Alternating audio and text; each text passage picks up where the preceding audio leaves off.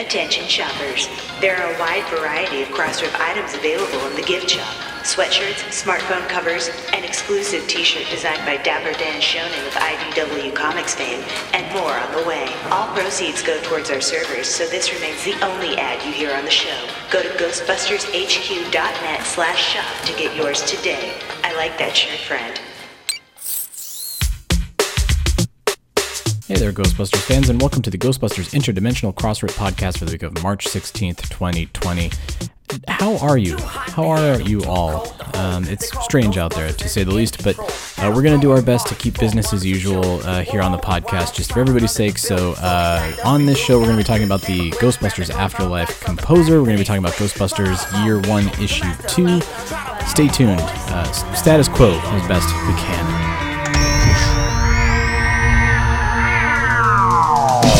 Still Playing with Toys presents the Ghostbusters Interdimensional Crossrip, the biggest podcast since 1909. So great.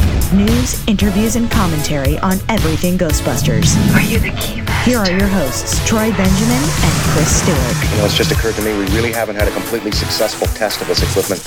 Oh, we have fun. Woo!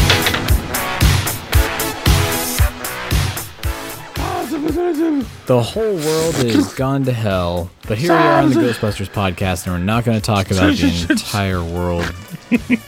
This is our escapism. I'm actually, like I said, I'm really looking forward to this because it's like the end of the week sort of like palate cleanser, the amuse-bouche of this week. Oh, nice word use.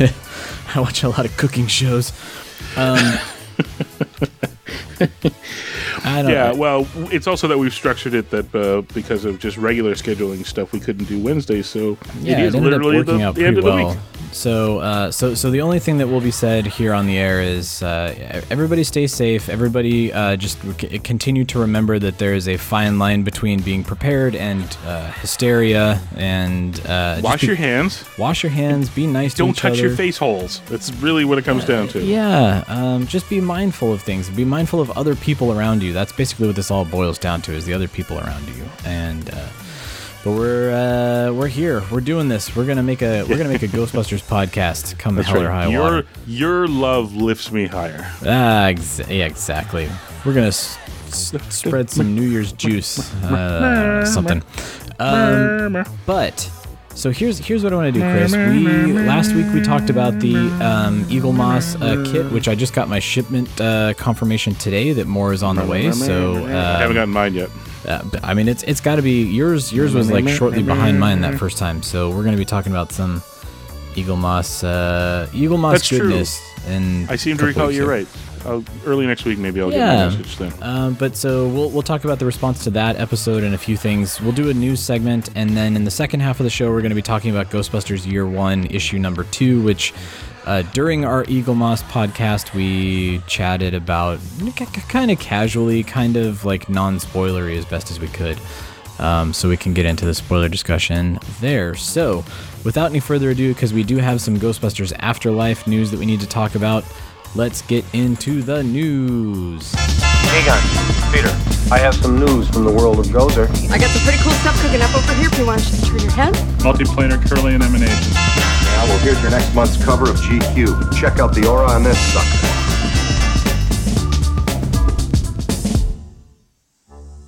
Okay, so do you want to start with composer and music? I feel like that's a good kind of like... Yeah, I mean, it's very short. There's not a lot to talk about. And so for those of you that follow Jason Reitman on Instagram and Twitter, he has been keeping people posted and updated as much as he can, or as much as he wants to, I guess I should say. That's a good way to put it, yeah. As to the progress on Ghostbusters Afterlife. And on March 5th now, so it's been about a week, he posted a photo of some printed sheet music sitting on a desk for Rust City that he said Q2M8 Phoebe. And within this, there's a whole lot to sort of deconstruct. I know that Jason likes doing this. Here's an Instagram photo that we can all sort of mull over and pore over every detail. But the biggest one is that Rob Simonson, who is a longtime collaborator with Jason Reitman, is going to be the composer of the original score on Ghostbusters Afterlife, which again, not entirely unexpected because he's been using a lot of his stalwart crew like Eric Steelberg and several people that he's used in the past. So Rob Simonson is not a crazy choice. It's not like he brought in Danny Elfman and you're like, oh my God, Danny Elfman's doing a Ghostbusters score. That's not what this is at all. Which I think might lend itself to Ghostbusters a little bit. I don't know, possibly. A little bit of Pee-wee, a little bit of Batman, you're there. Yeah, exactly. So Rob Simonson has a really strong pedigree. Obviously, he's done all of Jason Reitman stuff. He's done the music for Foxcatcher. Sorry, did you say he brought in Tim Burton? What? What did you say? He brought in Tim Burton to do the music? No, Rob Simonson. No, earlier. Dial it back. You were saying you're surprised. It's not a big surprise. Like, it's not like he brought in Danny Elfman. Yeah. Danny Elfman. Oh my God, my brain is editing realities on the... Quick, what's the atomic massive... I don't know. No, my brain apparently did that, though. And then I backtracked to go, did you say that? Yeah, exactly. I will be flickering in and out of string vibrational frequency universes here while we do this episode. So if I say anything weird, it is not a spoiler. It's not just me from another universe. I mean, I'm literally working off of Zero Sleep and a half bottle of wine, so I could have said Tim Burton, and I don't know. But so anyway, call in people and let us know what the hell it was. Let us know anyways, what we said because we're just going to post this. So Rob Simonson, I think Foxcatcher may have been an Academy Award nominated score, but he's done quite a bit and quite a bit of variety too. You know, a lot of indie movies, a lot of dramas, a lot of different types of shows. So I think this is going to lend itself well to some Elmer Bernstein, a little left of center. Not quite the. I don't want to say like you're run of the mill because if I look at like the score that was done for Ghostbusters Answer the Call, I actually really love that score.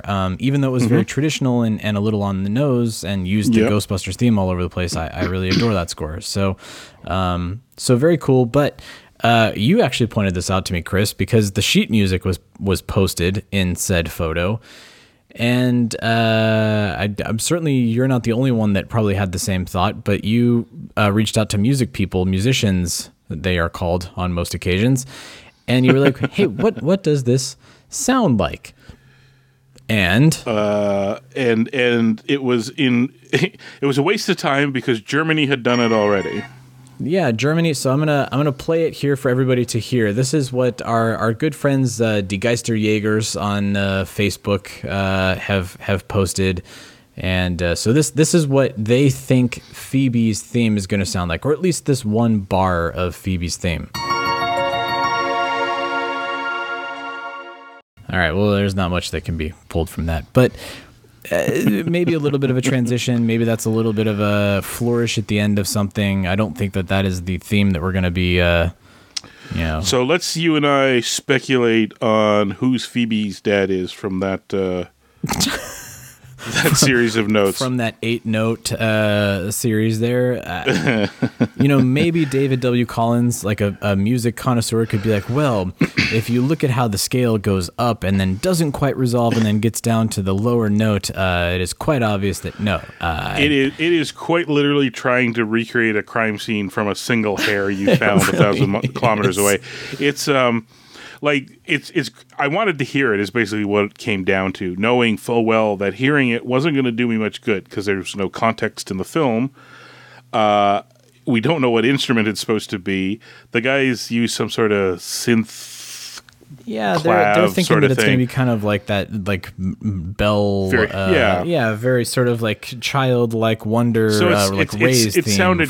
Sounded great. It's just that's obviously not what's going to be in the movie. No indication of where it's going to be in the movie, any of that. I just was kind of excited to go, oh, they gave us a piece that that we can actually if we know what we're doing, we know what it sounds like. So that was kind of cool. Here's the so I'm going to say this as the optimistic news before we get into the fairly possibly pessimistic news. But so optimistically, if they are scoring this movie, it's the beginning of March when Jason Reitman posted this photo. So in theory, he is sitting there. It looks like it's published, composed music that's probably being handed out to all of the musicians on the scoring stage itself. Scoring is traditionally the very last part, save for a few visual effects shots that may be pending of the film. So there's a good chance that Ghostbusters Afterlife, the picture is locked, they're done editing, they're working on the visual effects, they're in the scoring stage now at Sony Pictures, and they're working on the music. And I mean, that's great news for this film because it was a quick turnaround as it was, and the fact that they're in the scoring stage in March, I figured that they would be down to the wire, like June, and end of let's see, what was the release date is the 20th of July as of now. Please don't change. 20th? I thought it was the 10th. Is it the 10th? Okay, I couldn't remember off the top It's been the 10th all along. Yeah, so which is actually something we'll get into in a minute. Yeah, but so I pictured that maybe end of May they would probably be doing the scoring, and they're already at that point. So this is great news. They're working on the score. They have time to work on a few of the finer details, and in some instances where the movie has already been delayed and it is not because of the coronavirus, which we've been told very explicitly, they'll have plenty of time to make all of those fine tuning details, which is a lot of fun, but it kind of stinks for the UK because before this whole especially in the States here, with how coronavirus has been stopping down productions and delaying release dates, and frankly, AMC I just saw today is telling people that they're only going to sell like 30 tickets per screening room for movies, just to kind of help with the social distancing that needs to be happening here. That one's not going to last too long, I don't think. Yeah, but it's I don't think that the announcement that the UK was being pushed back toward, is it now Halloween? It's like October, right? It got pushed back quite a ways, didn't it? I thought it was just a month. Last I heard it was just a month. Okay. Yeah. The rumor was that it was being pushed to Halloween. That's what it was. There was kind of those online social a lot of network murmurings that it's like, so yeah. What it amounted to was before coronavirus news really took over everything, and by that I mean 24 Thursday, hours ago. Yeah. Yeah, March 12th, when everybody just said, choo choo, we're stopping. Holy moly. Yeah. NBA, everybody just went, okay, let's just stop for a minute. Prior to that, about a week before, the news went out that people started, throwing it around that apparently they were removing it, and it was because of football. Right. Which now is not happening as of now. Happening. So that's another catch-22. Yeah. It's kind of jumping to the end that, hey, it may still be July 10th, guys, relax, because, soccer may be, who knows. At the moment, I was watching, photos of state, because they're in the middle of regular tournament, or not tournament, but season play and all that sort of thing. So like in Italy, in full lockdown, they're still doing their soccer games. It's just empty stadiums and all that. So who knows? They may decide, guess what? We're going to finish the series, but nobody's going to be there to watch it, sort of thing. Or they may just say, all right, we're putting it on hold. At which point Sony may go, all right, fine, July 10th is still good. And that's only for the UK, because only for the a lot UK. of people started thinking that was going to be sort of US. the US. Except then Sony specifically came out and said, we are moving some things, but what they were moving were the things that are in the next month or two. Yeah. Because so Bond was supposed to come out this weekend or next weekend or something. Yeah, it was, and I'm trying to think. Bond, and they had an animated film too that was scheduled to release, and they all got moved back to Bond's moved to Christmas time. I think anyways, but the point is everything in the summer they're still thinking that it'll be fine. Again, it just depends on how this all goes, I mean, so for example, China, which took a heavy hit, and now their death versus recovers versus new cases, it charts going the other way. All that means is that keeping people isolated and, on lockdown has worked. Right. But the minute you fire it open again, all it takes is one person to still have it and sneeze, and it starts all over again. You don't want to. So I mean, you brought up a good point. Like, all of the studios are figuring out what their responses to this will be, and some nobody has a good answer, unfortunately. Yeah, nobody does. But so Tom Rothman, who's the president of production of Sony Pictures, this week was asked, "What's your plan?" And he said, "Look, as of right now, we're not moving any release dates except for those that we've already kind of mentioned here in the show and elsewhere." But so that does not affect Ghostbusters Afterlife as of now. I mean, I am all for, we have waited so long for this movie. Look, if it doesn't release until October, if they do end up pushing it out a month, if they push it to in, August or September, whatever needs to happen, totally fine, as long as it's keeping everybody safe, and as long as the production crew and the post-production crew that are working on the film don't, have to risk anything in order to make this film for us. I'm all for it. Whatever has to happen. If somebody wants to be clinical about it too, the fact is a movie is a product. The product needs to make a return on its investment. The other thing to take into account too is Sony. It is not in Sony's interest, if you want to be cynical about it. It's not in our favorite franchise's interest, if we'd like to see it move forward, to put a movie out in any point when attendance is going to be at risk. Yeah, it'll suffer a dismal box office, and and then exactly. So it would be a weird one if they just shuffle everything they just shuffle a whole bunch of stuff to next year, and then they look at their books and go, "Wow, we stopped making movies, and we didn't really lose a lot of money either." Well, maybe we don't need to make movies anymore. That's my biggest worry. Is a lot of these companies are going to be like, "Hey, all of these things that we stopped down doing," but that's a whole other podcast. That's a whole other podcast.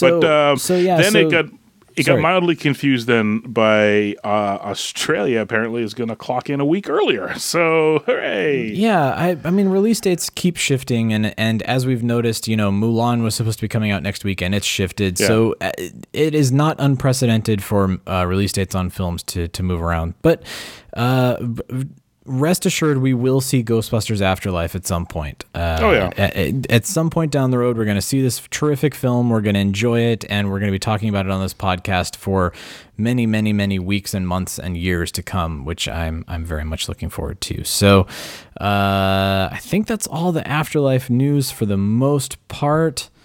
So let's talk about, we've got some merch stuff. Maybe let's save that just for a second. Ray Parker Jr. and Fran Strine, who did that Who You Gonna Call film that he was talking about at FanFest, they have launched their own production company, which I think is kind of part and parcel with the Who You Gonna Call documentary coming out. It is. That one will be their first release. That one will be their first release, and so and they have a very sort of, their mission statement is that they're going to work on focusing on musicians and telling their stories, and it's going to be a lot of fun. So congrats to Ray. Known. It feels a lot like he's decided on a business model built off of, what was it, the Wrecking Crew. Yeah. Oh, yeah. Like he's just decided, I can release movie after movie after movie of all these incredible people that people should hear more about, but don't. Totally. And it seems like Ray and Fran Strine, who were both at FanFest, and Fran was kind of like his. It was really funny. There was a lot of call and response. Ray would be up there on the microphone and he'd be like, "Hey, Fran, what's this? What do I got to say here?" It was very funny. But so I think that they're a good partnership and should have some good films to come. So stay tuned. Congrats to Ray and Power Chord Films. Speaking of documentaries, I finally got to watch the final version of Cleaning Up the Town this week amidst all of the chaos that's been happening. The 2 hour and handful of seconds. Yes, and it was great. And albeit it was on a streaming site that the Buenos have set up just to kind of get people that backed the Kickstarter, something in the meantime that haven't been able to get the digital downloads, or if it's not available in your country anywhere. So it's awesome. The film is fantastic. Having been spoiled by seeing a couple cuts of the film, I really like what they've done with it. They've really cut it down and made it just really, really tight and polished, and everything really came together well. But so that's the good news is if you Kickstarted at any point, I know they did like 2 Kickstarters, you should have gotten a code to stream the movie.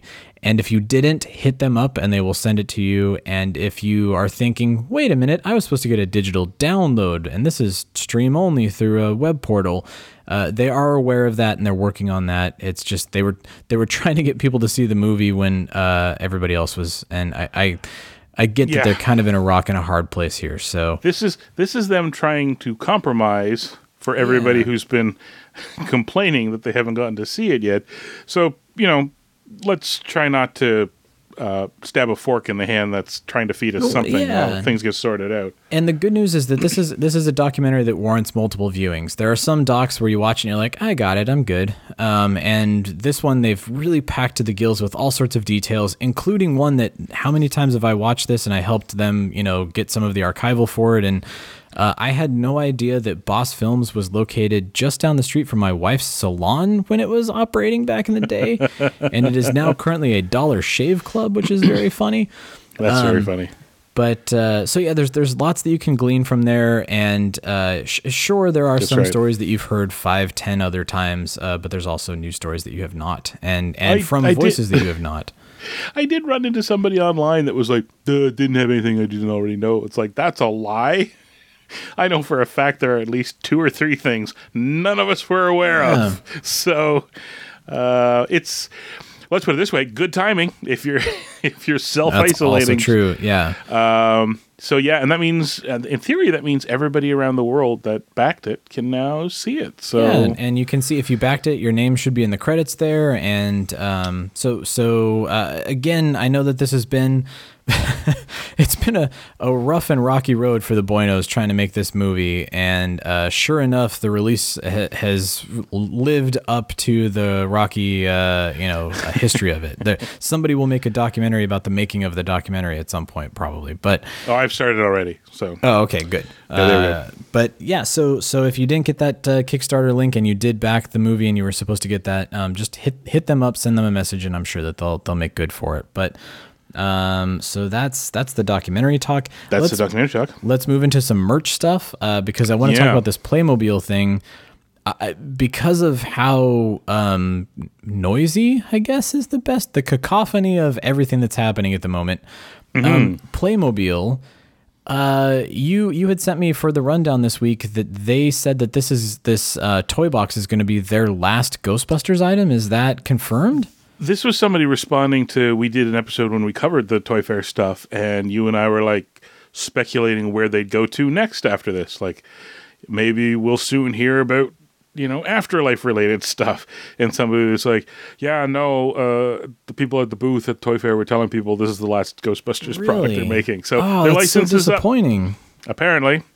That is not an official. I mean, I take that as a good secondary source that apparently people at the trade show representing Playmobil were telling people seeing the Ghostbusters stuff that this was the last of it. I'm still working to get a confirmation on that. But I hope that's not true, because I'd love to see afterlife stuff from the Playmobil folks. Yeah, but remember, these things are... Well, this Playmobil license would have been struck before the world even knew, like before they would have even thought about licensing Afterlife and all that. So it's quite possible, because remember, they got through everything. They got to go through Ghostbusters, Ghostbusters 2, and Real Ghostbusters. That was all complete by summer of last year. So this may be just their last hurrah on the license before it's up. Like I don't know. I mean, I hope that maybe if the license is indeed up, that maybe they can, I don't know, renew it or do some stuff afterwards. That's really disappointing. Well, remember, this is the what is it? Hasbro is now the master toy license, and as of Toy Fair, they got no less than 3 action figure lines coming out minimum. Yeah, that's true. Yeah. So if you strike that kind of deal with Hasbro, does Hasbro want Playmobil running around in the background with their spectacularly Lego, made. Yeah. That's a good point. I mean, we even talked about it last week, that there is room for Lego, Playmobil, all of these places to sort of coexist with one another. So Playmobil. Playmobil. We'll find out. I'm gonna get the official word on that. They've been really good about responding, and this, because of what a week it has been. We haven't been able to reach out to them, but we'll work to confirm that, and hopefully that's not a confirmation. Hopefully we'll get much more from Playmobil in the future, because I sure hope so. Eagle Moss related, the Hero Collector stuff. Yeah, I saw you sending them to me for the rundown was the first that I'd seen them. So they've got pins and socks and t-shirts, and Hero Collector is like all in on Ghostbusters, and I'm all here for it, man. This is on top of they're still selling those Ghostbuster figurines, the ones meant to be on scale with the model you're building. What surprised me, they're out as of our recording today, Friday the 13th. I don't know why we did that, but hey. What are the odds of that? Anyway. What? Or to put it another way, what difference could it possibly make? Full moon, Friday the 13th, pandemic. Smoke them if you got them. Here we go. Anyways, apparently, so this is the quote off the thing, these special merchandise items and figurines are available for sale only in conjunction with the subscription series Build the Ecto-1. So to get them, you kind of got to be making it. You have to be a client as well. That's right. Interesting. I mean, and the socks are Stay Puft Slimer, the Ecto-1 license plate, and then the pins are the four guys: Dana, Janine, Lewis, Gozer, Stay Puft, Terror Dogs, the Ectomobile. There's a ton. There's at least 20, 25 pins here. Four Ecto-related ones, Library Ghost, Slimer, Vigo, Terror Dog, just one Terror Dog, Stay Puft, Gozer, Ghostbusters 2 Lewis, so Earmuff Lewis, the fifth Ghostbuster. Ghostbuster 1 Janine, Zool Dana, Firehall, Ghost Trap, and the guys. And they're cute. And some people, again, apparently they had them at the toy fair, and when I posted it on the social medias, a couple of people were like, "Oh yeah, I got one there," and they're great. So, and the photo looks great too. They look very very cool. It's a shame. Well, it's kind of a shame that you have to be subscribed to the kit to get them, because really these are some really nice.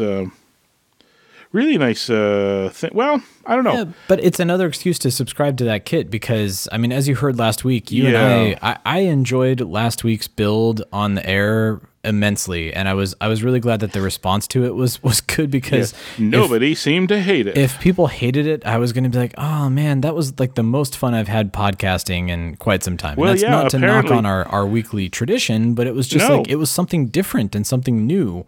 Well, what was most gratifying was people going, I'd listen to one of those every once in a while. And it's like, what a coincidence. We intend to do one every once in a while. And a couple of people said they listened and jumped on in, which is really, really impressive, because I got my numbers wrong. I should not have guessed. But I went back and redid the math on subscribing to this thing, and I have a whole bunch of... It again just goes to show that perhaps... if we were less busy, you and I would research slightly better. We would put more effort into the show at some point. Well, key thing number one, right now, with free shipping and handling and $2, you can get the 2 kits that you and I put together. They have an introductory offer to no commitment to the rest of the thing. You can just, for $2, give it a try. So you'll get to see, which is... I think a really smart idea, because you and I, that first one is the hood. Yeah. It is such a hefty, solid, quality feeling item. Yeah. So right now, drop the $2. They'll ship it to you. Bing bong. You can see how it goes and go from there. The other things I learned was my math was leaning more towards bad. The numbers I threw around, I said it was nearly $3,000. That was based on some of the stuff that was coming out of the Fan Fest, and I did quick math then that was not confirmed. the number I was throwing around was in fact the one that I worked out before, but it was like Canadian. So yeah, like you. Anyways, and it's entirely wrong. I did the math in American. You can order the subscription or the platinum subscription, the deluxe subscription, whatever they're calling it. The basic one is a little over $1,800 for 141 units or chapters, and that's or whatever you want to call a it. bi-weekly subscription box that you're going to be getting. Well, no, remember, no. Well, I don't know about take that. bi-weekly, but you'll get charged at the beginning of each month, which I think worked out to roughly $60, and you'll get 4 of them, a unit per week. So, that's right. Because I was firmly corrected after last week's episode too that the issues are not the actual subscription packages. They send them to you in bulk shipments. In bulk shipments, which is why the one you got, for example, has 4 of them. So, if you follow, that's true. Stay tuned. Stay tuned. So there was that. The other one, the deluxe, you get. They throw in like the extras, like there's a T-shirt, there's a binder to put the magazines in. I remember I said I needed to come up with. I was going to make my own solution. There is a solution. They're doing it. Yeah. But this whole thing is for an extra $141. That's it. Like extra. Like I was like, really? That's all? And part of it is you get the display case to put the car in afterwards, and a light kit. And then that started a debate where I was posting some corrections on social media, and people were like, "I think the light kit's for the display case." And I was like, "Oh, I guess it could be." And then a video got posted today by them because they've done another series of Facebooky ad posts, and no, they have the lights on top of the car and the headlights lighting up. It's not every light in the thing, but the light kit appears to be for the car itself. So, and I think that one, I don't think you can change your mind later on. It feels to me like if you're going to wire up this car, you're going to have to be wiring it up as you build. Oh, so, I was wondering because, when we built it last week, the headlights, and in their commercial, they very vividly show the headlights being wired up. Turning on. Yeah. And I'm looking at, I have it right here next to me. And I'm Same like, here. How am I going to put lights and stuff in here? But if you look right now at the headlights behind, there are little openings in the reflectors. Yeah, it's to put a light bulb through. Okay, so it happens. Yeah. So not everything goes off. Like the strobes doesn't. I don't think there's a way to. There doesn't seem to be a way to put one in those strobes on the front of the grill. Right. Yeah, those are. Yeah. But at the same time, looking at the one of the magazines, it looks like the what do you call it? The rocket exhaust brake lights on the back. They appear to light up. So it doesn't look like it goes crazy. Like I'm not sure if the blue spots on the back of the car, for example, light up, but it looks like the light bars do, and the at least a couple of the brake lights and the headlights, enough that it's not just sitting there in the dark. So that'll be kind of cool. Yeah. But the point was my numbers were quite high. Although I did have somebody that was complaining in kind of bad, broken, accusatorial English that it's like 3,000 euros, and that if I'm interpreting right, I'm a bad name. But anyways, that's day in and day out for us. That's okay. Yeah. I didn't price it. I have nothing to do with the breakup of the European Union, and hey, caveat emptor, buy it or don't. I'm just trying to clarify that. I did the math. It's like $55-ish to $60 US a month to get. Once a month, you get these like 4 kits that you can then start building together. Spread out over a 3-year period. Yeah. To a total of like, depending on whether you get the deluxe or not, $1,850 to $1,900. $1,900 and something basically. So Well, and Yeah, if you don't want to drop the coin on it, hopefully you're enjoying listening to us do it, and you can you live go. vicariously through us and have that sort of communal build experience.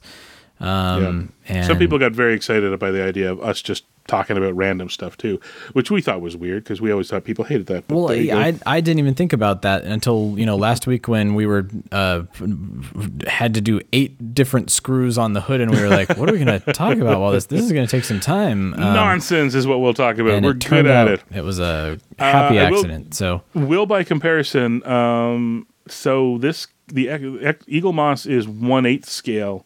By comparison, Blitzway was 1/8 scale. So, for example, if you looked at the Blitzway and said, "Where the heck would I put it?" This one is actually a foot smaller, so it's a slightly more reasonable shelf real estate.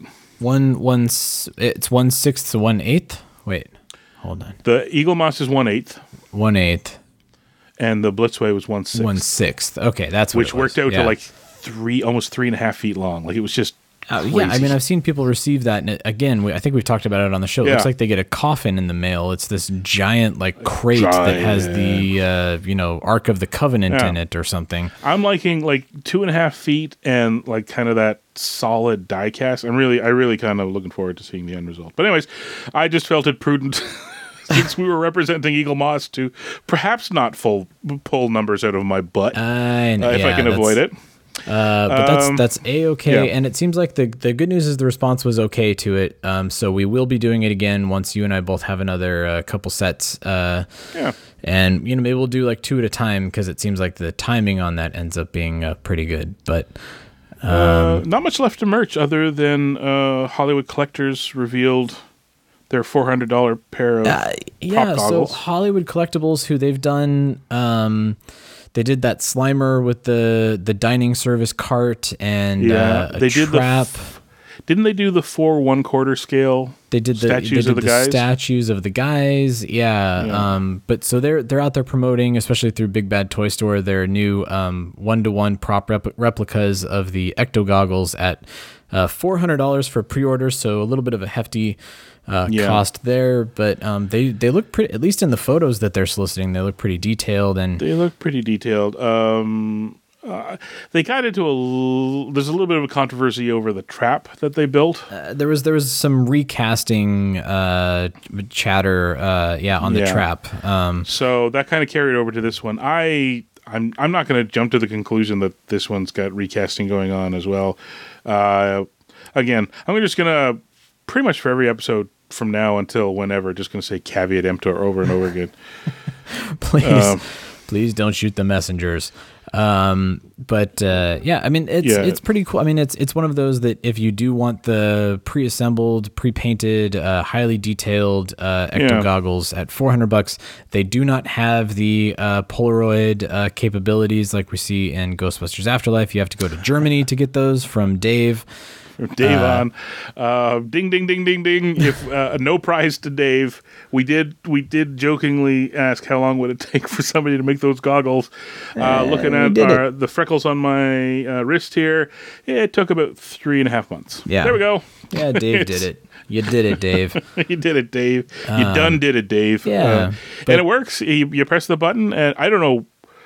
I haven't verified that you push a button and the picture that comes out actually has a picture on it. I don't know if it's seeing through a lens, but if nothing else, you press a button, the flash goes off, and a Polaroid comes out. Yeah, So that's, you get a Polaroid photo, at least the photo paper out of the side. But there you go. So good for the impressive Germans. first start. Yes. Yeah, and also sending out some heartfelt vibes and thoughts to our German friends, because I know that one of their own has fallen last week. Renee Eric passed away stupidly young, 31. He died at an age where I feel embarrassed by my own age that he's gone before me. I'm like, that is ridiculous. 31 is. Yeah, always kind of tough to report on a fellow fan passing away, but I believe he was one of the Swiss Ghostbusters. Actually, I stand corrected, but regardless, it's always very sad when we hear about a fallen fan, and then I didn't want to put this at the top of the show, even though very deservedly so. Max von Sydow should have been our lead in. He should have been our number one discussion, but because of the general temperature, I wanted to start with some fun stuff. I don't know how much. You know what? Let's just put a pin in it, because I think what I'd like to do is maybe we'll circle around and we can just focus on the stuff he's done that we like Strange Brew and all that. The thing about Max von Sydow and his relation to Ghostbusters is he was brought in to replace Deutschendorf for the no, not Deutsch. You're thinking Deutschendorf is the twins. Deutschendorf is the name, and the twins' name that they gave to Vigo. Yeah. No, the actor is. You're thinking of Vigo the Carpathian, who was played by that guy. This is not a good day for us to be pulling somebody. I'm sorry, everybody. This is horrible. It is horrible. It'll come to me in like 5 minutes in a really bad time. Wilhelm von Homburg.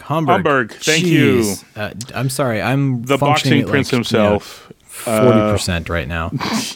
But he was they didn't want his voice, so they brought in Max von Sydow. So all those great Vigo lines are Max's voice, but it's not like he acted through it or anything like that. So it's sad, because I love Max von Sydow for so many other. Like a nut, but I won't. Strange Brew, Flash Gordon, I need you. Seventh Seal, which we talked about because there was a great IDW reference. Yeah, I don't use that line on you enough, by the way. Like, I don't threaten to crush your head like a nut. But enough. I won't, because I need you. Well, you know what? So I'm saying put a pin in it, because I think it might be fun that you and I will talk about it in detail. I'll pull together like a mini Max von Sydow, clip thing to toss into it, and that sounds rather like a than great just idea. being kind of glum about it, we'll just kind of revel in. I'm trying to keep us on a positive note as much as I can through this episode. 91 or something too. Again, he clocked in like at a ripe old age. It's one of those. I don't want to be glum about it. I want to celebrate it. So we'll celebrate Max when we have a moment. So in the meantime, here's what we're going to do. We didn't really get to talk spoiler territory on Ghostbusters Year 1, issue number 2, out from IDW now.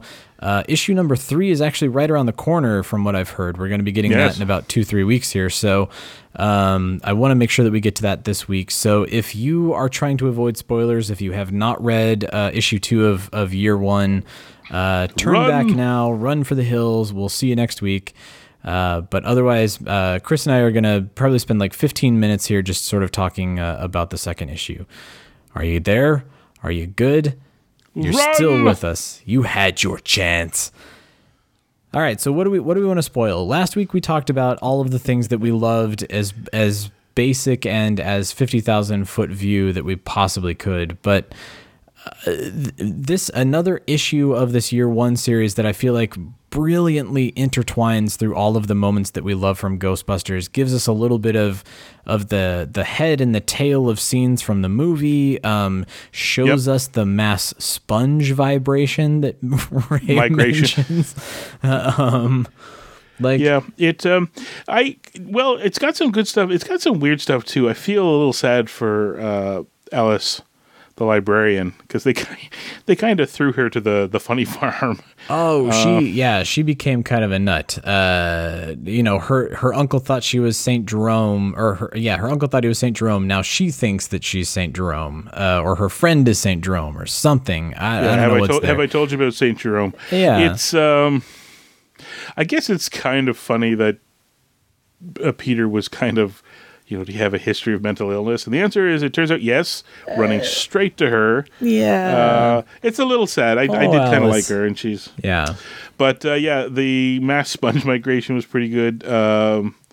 The young guys I really liked. I think so. I could sense in your voice last week that that's what you wanted to talk about, and we were trying so hard not to spoil that for people that would. Yeah. So in this issue, you do get to see the meeting of the Ghostbusters. This is something that we have talked about at great lengths over the years. How did they meet? How did Peter ride the coattails of these two brilliant scientists to skate by his undergrad and his graduate degrees, or whatever it may have been?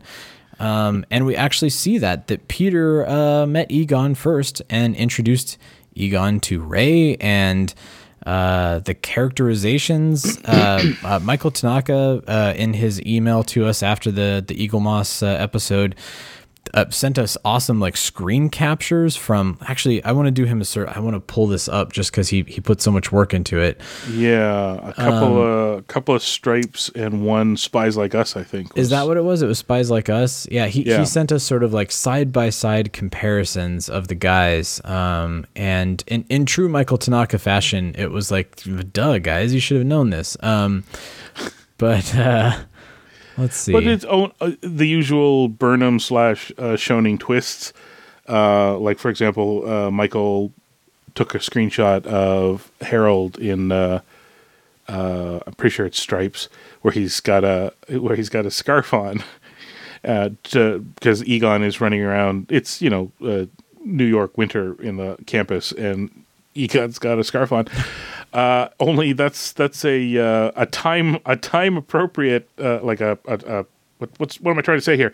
For whatever time they're meeting up in there in the 70s. I think that's what he had sort of. He put like Tripper and Meatballs. I pulled up the image that he sent us. So he sent Dan Aykroyd as Milbarge in Spies Like Us, and the hair is sort of impeccable. Tripper, that kind of like bangs look that Bill Murray had. And then the big floofy hair that... and then Russell and Stripes, the like Dan drew him kind of with like and even, I was going to say, a Doctor Who scarf, and I look, and there's Michael Tanaka's like fourth Doctor scarf is right there. It's right there, So, very, very Tom Baker, time appropriate to the thing. Yeah, but it's so fun to see these guys young. He also sent us Jenny and Bob, the two co-eds, yes, they show their respective photos. But Roger Delacour shows up. Dean Yeager's there.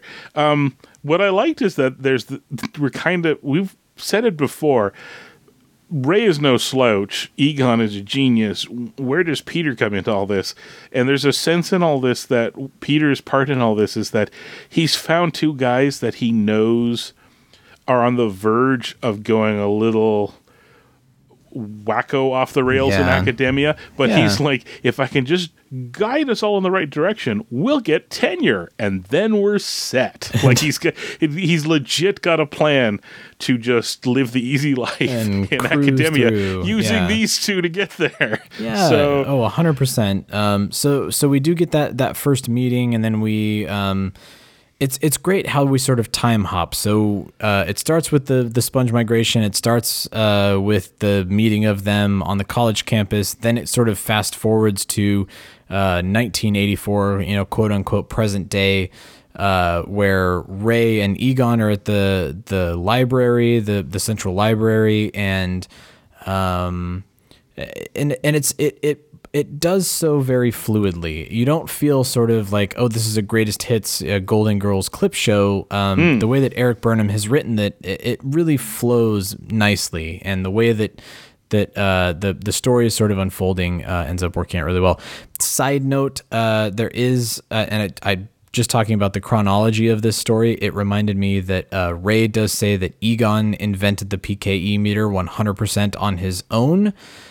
Which was something that I struggled with like a crazy person on the Ectomobile manual, because I was trying to figure out like, oh, these are the ES Designs Mark 1, ES Designs Mark 2. Well, but wait, did Rey have feedback and input on these? Is it technically the ES? Anyway, that's totally something different. But I mean, it bounces through all of these different storylines really well, that it feels like you're watching a good episode of hour-long television. That here's Rey, he's recounting his story, and oh shoot, what's Rebecca's line? The journalist who's writing the book, she says something to the effect of like, I don't have that much time. It's the same sort of thing that she says to Winston, like, I was born in Detroit, Michigan, and oh no, hold on, I need this to be a New York Times. What does she say? She says something like, I'm here to talk about what people are actually interested in. Shoot, let me find I should have the book open while I'm talking about this shit. I do. I'm looking right now. Oh, here we go. Yeah. I'm really here to talk to you about the supernatural and things connected to your studies. So Rey wants to talk about the the unexplained sponge migration, and Yeah. she's like, nobody cares about that. It reminds you of the beginning of the first movie. I love that. Her reaction to a sponge migration is exactly the same as Peter's. And once again, Ray is trying to defend it. No, you don't understand. This is monumental. They migrated about 1.5 feet. So the guys meeting each other, fast forwarding to the library ghost and the getter sequence. I think, doesn't Rebecca bring up, she brings up, did you ever go back to catch the ghost librarian? And Ray kind of skirts off the question. He says nobody else has asked that. It was after our first month visit, and then that's when Roger comes back and he's like, "Do you guys remember me?" It's only gotten worse. Please come help. Yeah. So we get to see this sort of, and it's kind of alluded to in Ghostbusters the video game. We get to see this like going back to the scene of the first crime, the first encounter. And how they end up doing it, and that's kind of what ends up being the sort of meat and potatoes of the issue. I like. It's not Easter egg heavy this issue, but I do like that Peter's open locker, very early in their career, has two things tacked in it. One is a Polaroid of Dana, and the other is an article that, as far as I can tell, I think it reads Ghostbusters Chief Tells All, and it's got a picture of him. That's funny. So it's like his first article. Ghostbusters Chief Tells All. Yeah. Where are we here? Yeah. I kind of want to flip back because I mentioned it last time. There was the picture of the guy. I was like, I felt like we're supposed to know who that guy is. And I speculated that maybe it was Aykroyd's grandfather or something like that. Yeah, you mentioned that last week. Yeah. Michael set us straight again. I don't know how he knows this stuff, by the way. It drives me nuts. But he pointed out, like, again, speaking of the screenshots he took of the guys, reference wise, comparing them to the in the comic, he sent in pictures. Basically, Ray's being interviewed at the American Society for Psychical Research. Oh, that's right. Yeah, that's right. He did mention that it's actually a cyclical research building has. And the guy, interestingly, so the guy who founded it is William Fletcher Barrett. That's the library they walk into to do the interview. And note the last name, Barrett. Interesting. That's a fun one. So, yeah. Let's see here. No. Portrait you see Ray walks up the stairs to the library is the founder, William Fletcher Barrett. As Ray enters the library, the portrait of the man with glasses is Gardner Murphy, elected president of the ASPR in 1944. Dan, how did you... All right, good polls. And Dan did some thinking. And then he sent the comparison photos. But it was really amazing too. Like he's like the library they interviewed in. There's a photo of it. It's like, oh yeah, Dan drew the library. The staircase. Yeah, that was the one that was like, yeah, and even a different view from the reference photos and things like that. But yeah, that's cool. So that's actually where Ray is being interviewed by Rebecca about the book, and it all makes sense. What I kind of like is that they then, after Roger comes along and says, please help, they go back to take care of it, but it's after hours. So it's like I'm trying to... and I think this is where people start to get a little upset, because this is where the comics diverge the video game out a little bit. Yeah. In terms of so far, until we see Afterlife, nothing has cut the video game out of the timeline of the movies per se. I don't think it'll survive it, to be honest, but I know everybody likes that Dan was calling it, the third Ghostbusters. Was like, yeah, that was before they actually got to do a third Ghostbusters. But anyhow, they go back and do the bust. It feels very much like the video game. They're doing it in the dark and all that sort of thing. And the way that the books are flying, kind of like bats with the pages hanging below them, and yeah. So very similar to the game. It's just that timeline-wise, this is set within the time frame of the first movie, not after like whatever it is, 5-10 years after 91. And so 2 years after Winston Ghostbusters has 2. been hired too, so it makes sense as the second issue of the comic here. You know, the chronology. There's Winston. He's this is like one of his first busts that he's on. Yeah, I don't think people should get really upset. Like I don't think they're trying. I don't think they're discounting the video game. It's just that, remember, they already have their own timeline, and everything they're in the comic timeline only comfortably, perfectly accounts for the first two movies, right? So I think this was them kind of giving a nod over to the video game. The video game just, there'll be other stuff too. Like, it's not like Black Slime has shown up or anything like that. But no, yeah, and there may be sort of like, you know, how we talked about in our Toy Fair discussion, how like the Spengler Neutrona one that they're soliciting from Hasbro has video game aspects to it, the Boson Dart and things like that. So there may be kind of winks and nods for those of you that are in the know, and they don't have to kind of hit you over the head with it. But did you notice the little Easter egg in the fight in the library? No, I didn't. If you so they go down into the library, nothing's happening. The fight takes up a good chunk of the book. Actually, it's really nice. There's a lot of time spent on it. Yeah, it's like the whole second half of the book. Yeah, you get to the last page after the fight's over and the books fall to the ground. There's a shot from above down at them, just sort of at the top left. In a little aisle of bookshelves, there's a symmetrical stack of books. I'm looking at it right now. Yeah, some symmetrical book stacking there. That's funny.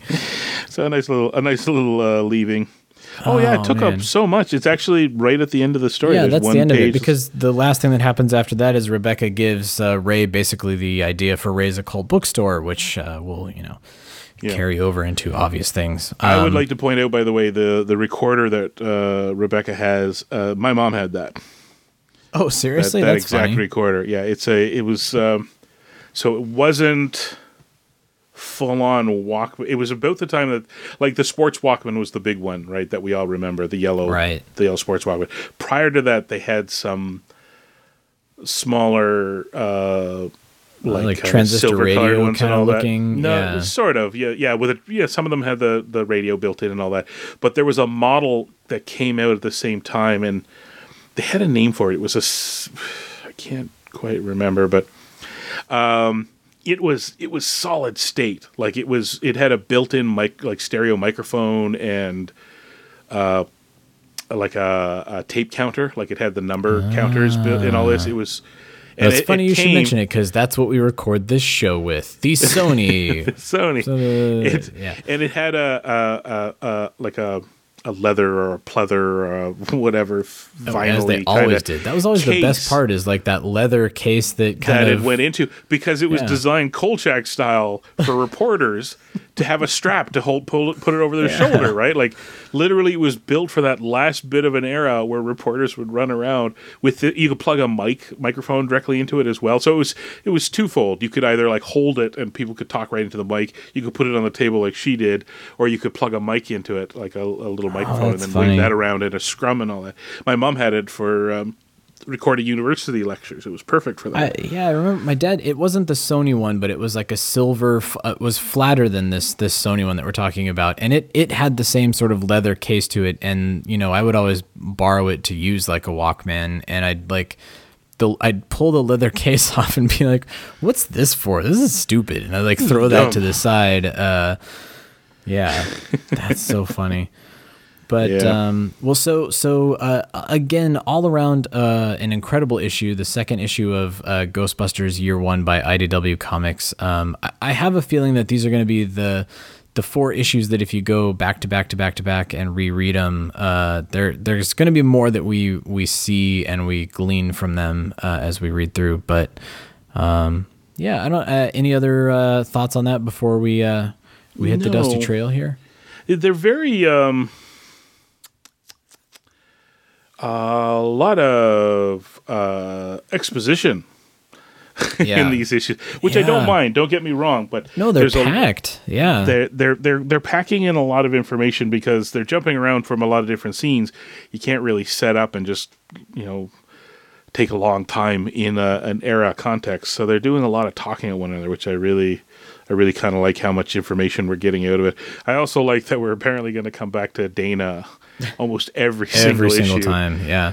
I can't wait because next one's Peter. So hold on. Fun. Yeah, get ready. We're going to get Dana's side of a few things here. Yeah. But inherent to the storytelling device that they're using here, that it's sort of the biographer dictating the entire story here. So, of course, the kind of chatting back and forth makes sense. But so pick it up, and again, hit up our voicemail, hit up our social media, let us know how you're enjoying this series, because it is always fun. IDW continues to hit these out of the park, so let us know how you're feeling. Don't wait another minute, pick up your phone and call the professionals. Ghost Stoppers! I'm sorry, we'll do it again. We want to hear from you. Leave us a voicemail on our call-in line at 470-242-4742. That's 4702-GBHQIC. We also have a Facebook page. You do? And Twitter accounts. Brent is dead. No kidding. Just give me the address. Search Facebook for The Ghostbusters Interdimensional Crossrip. On Twitter, look for Troy at Ghostbusters HQ and Chris at Proton Charger. What the hell are you doing? If you like what you hear, please take a moment to give us a review on iTunes. Be sure to recommend us to your friends. That makes good sense. Don't wait another minute, pick up your phone and call the professionals. Once again, our call-in line is 4702-GBHQIC. That ought to do it. Thanks very much, Ray.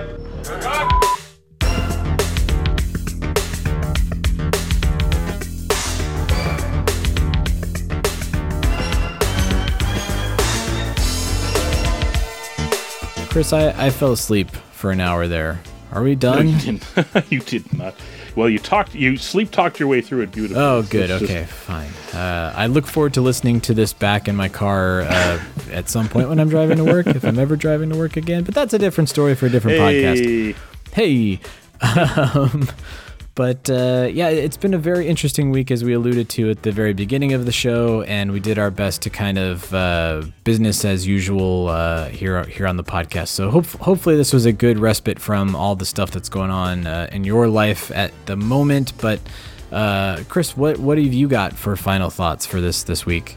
I got nothing. I got nothing too. I feel like that's very apropos. The week's here. over. My final thought is, oh, thank God it's over.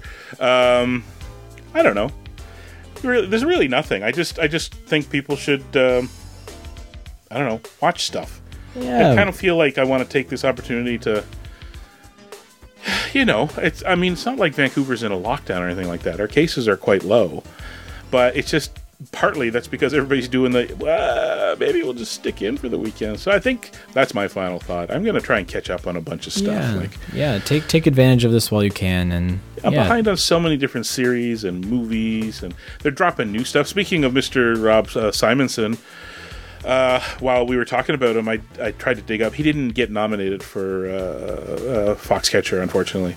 His awards. He's only got a couple of them. I stand corrected. Yeah. But Disney Plus just dropped Stargirl, and he did the music, or was one of the people that did the music on funny. it. So yeah, that's with no reimbursement coming from my current employer. But yeah, Disney Plus very appropriately was like, hey, there's a lot of people inside. Let's release a few things that we were not planning to do for a couple weeks. So good. Yeah, that's awesome. So I'm going to do that. I got Kolchak the Night Stalker on Blu-ray. I'm going to watch that and enjoy the heck out of it. What else? This goes back to Christmas because I haven't had time to watch them yet. But remember, I think I mentioned that I got Shout Factory's Scream Factory brand or imprint or whatever you want to call it. They do a lot of horror movies, but they did, for whatever reason, all of Carpenter's. They did like the art special edition steelbook, right? And there's some I'm humming and hawing. Like I'm looking at the fog, going, "Oh, that'd be nice." And then there's like, Attack on Precinct. Is it Precinct 13? Precinct? I don't know. And I'm looking at that one, going, maybe not. But I have like The Thing and Big Trouble in Little China. Speaking of Ghostbusters, that one I'm definitely gonna watch. Big Trouble in Little China. I'm hoping there's behind the scenes stuff in the LA Firehouse, because that I really want. Oh man, yeah. I mean, there should be. There's gotta be at least something. Right? Yeah. But I started watching the one for The Thing, which is really great. What's really amazing about it is the bit I watched was they had what they called vintage show reel or retro show reel or something. So I fired it up, and it had like that corporate commercial video guy. If I dug it up, I'm sure I'd find his name. But he was the narrator of the John Carpenter loved the Howard Hawks video original in the original book. Who goes there? All this blah blah blah blah blah, and he has a little preamble about why the movie got made and Carpenter wanted to make it, and then it's frozen on a video freeze on a starscape, like just a dim field of stars, and then when he's done, which only takes like a minute or so, they then stop let the video roll. It's that first shot of the saucer coming into Earth and crashing, and then proceeds to kind of play out like the guys at the Swedish base, and then they go back, and I'm like, wait. And I'm expecting the narrator to use it as a way to, they'll do a scene with like some sort of monster effect or practical effect, and then they'll, cut to B-roll of people. No, it just keeps going, and I'm like, and he's not coming in, and I'm like, what? And I pause it. It's like 19 minutes long, and I start fast forwarding, and what I've realized is they cut the movie down to a cool 20 minutes. To a 20 minutes, so that you saw like the entirety of the entirety of the movie. You're missing lots, but that's how they sold it to the theaters or the distributors. Was they brought that thing to what was the Ghostbusters has the one too, right, with the guys introducing we haven't seen that West reel. The show West reel, that's it. So it must have been for the similar thing, right? But I'm dying to know, is that common? Is there a 20-minute cut of Ghostbusters?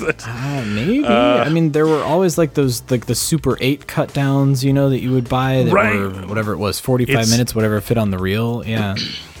It's an amazing, it was an amazing demonstration of editing and just, how much you can cut away and still have a story. And still get there. Oh, how funny. So that's my final thought. I'm just going to watch as much stuff as I can. Yeah, just do that. Yeah, if you can, just, take advantage of the indoor time and be an indoor kid for a little bit. Yeah. I haven't done that in ages. That's what I'm going to do. Well, that's a good note to end on. Just take advantage of it. Be positive. Try to be as calm. I've heard a lot of people say calm waters. Just remember calm waters as much as you can.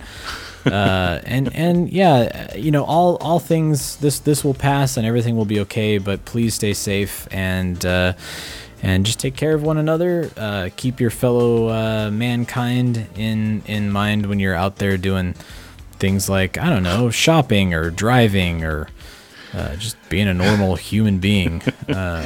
Be compassionate to one another out there. Share the toilet paper. For the love of God. Nobody needs that much. Share the toilet paper. That's the other thing, too. But that's another podcast. So until next week, everybody, we'll see you on the other side. Who you gonna call? Thanks for joining the Ghostbusters Interdimensional Crossrip. Visit us at protoncharging.com, ghostbustershq.net, and stillplayingwithtoys.net. That used to be one of my two favorite shows. Anything you're doing is bad. I just want to let you know that. We'd like to get a sample of your brain tissue. Next week, though, hairless pets. Weird.